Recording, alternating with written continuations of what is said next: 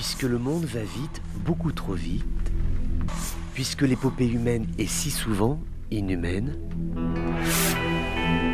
le journal des colères du monde, c'est vous qui l'entendez, mais c'est lui qui vous écoute.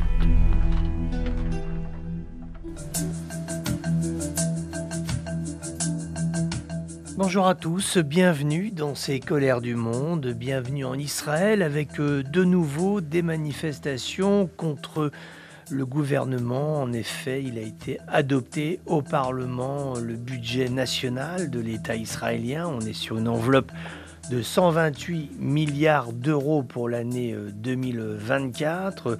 On est a priori pour 2023 sur 120,5 milliards d'euros. Donc voilà pour les chiffres globaux.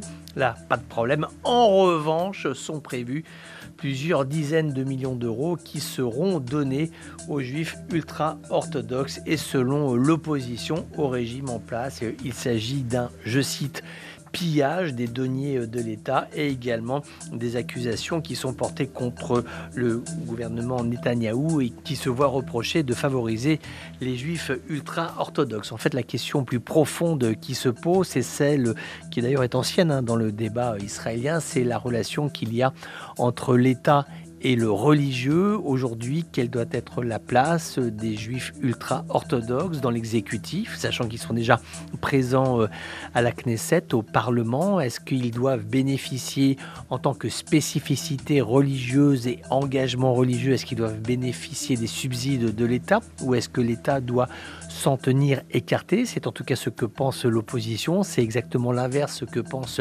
le gouvernement. Donc en fait, c'est la religiosité de l'État israélien qui est posée avec des questions qui sont relatives à la gestion des deniers de l'État et également de façon plus profonde.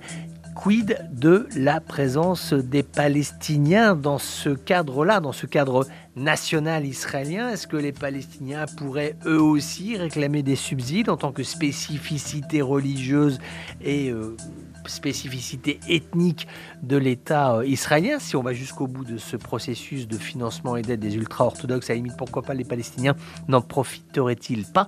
C'est ce type de questions qui se posent aujourd'hui dans le débat interne israélo-israélien.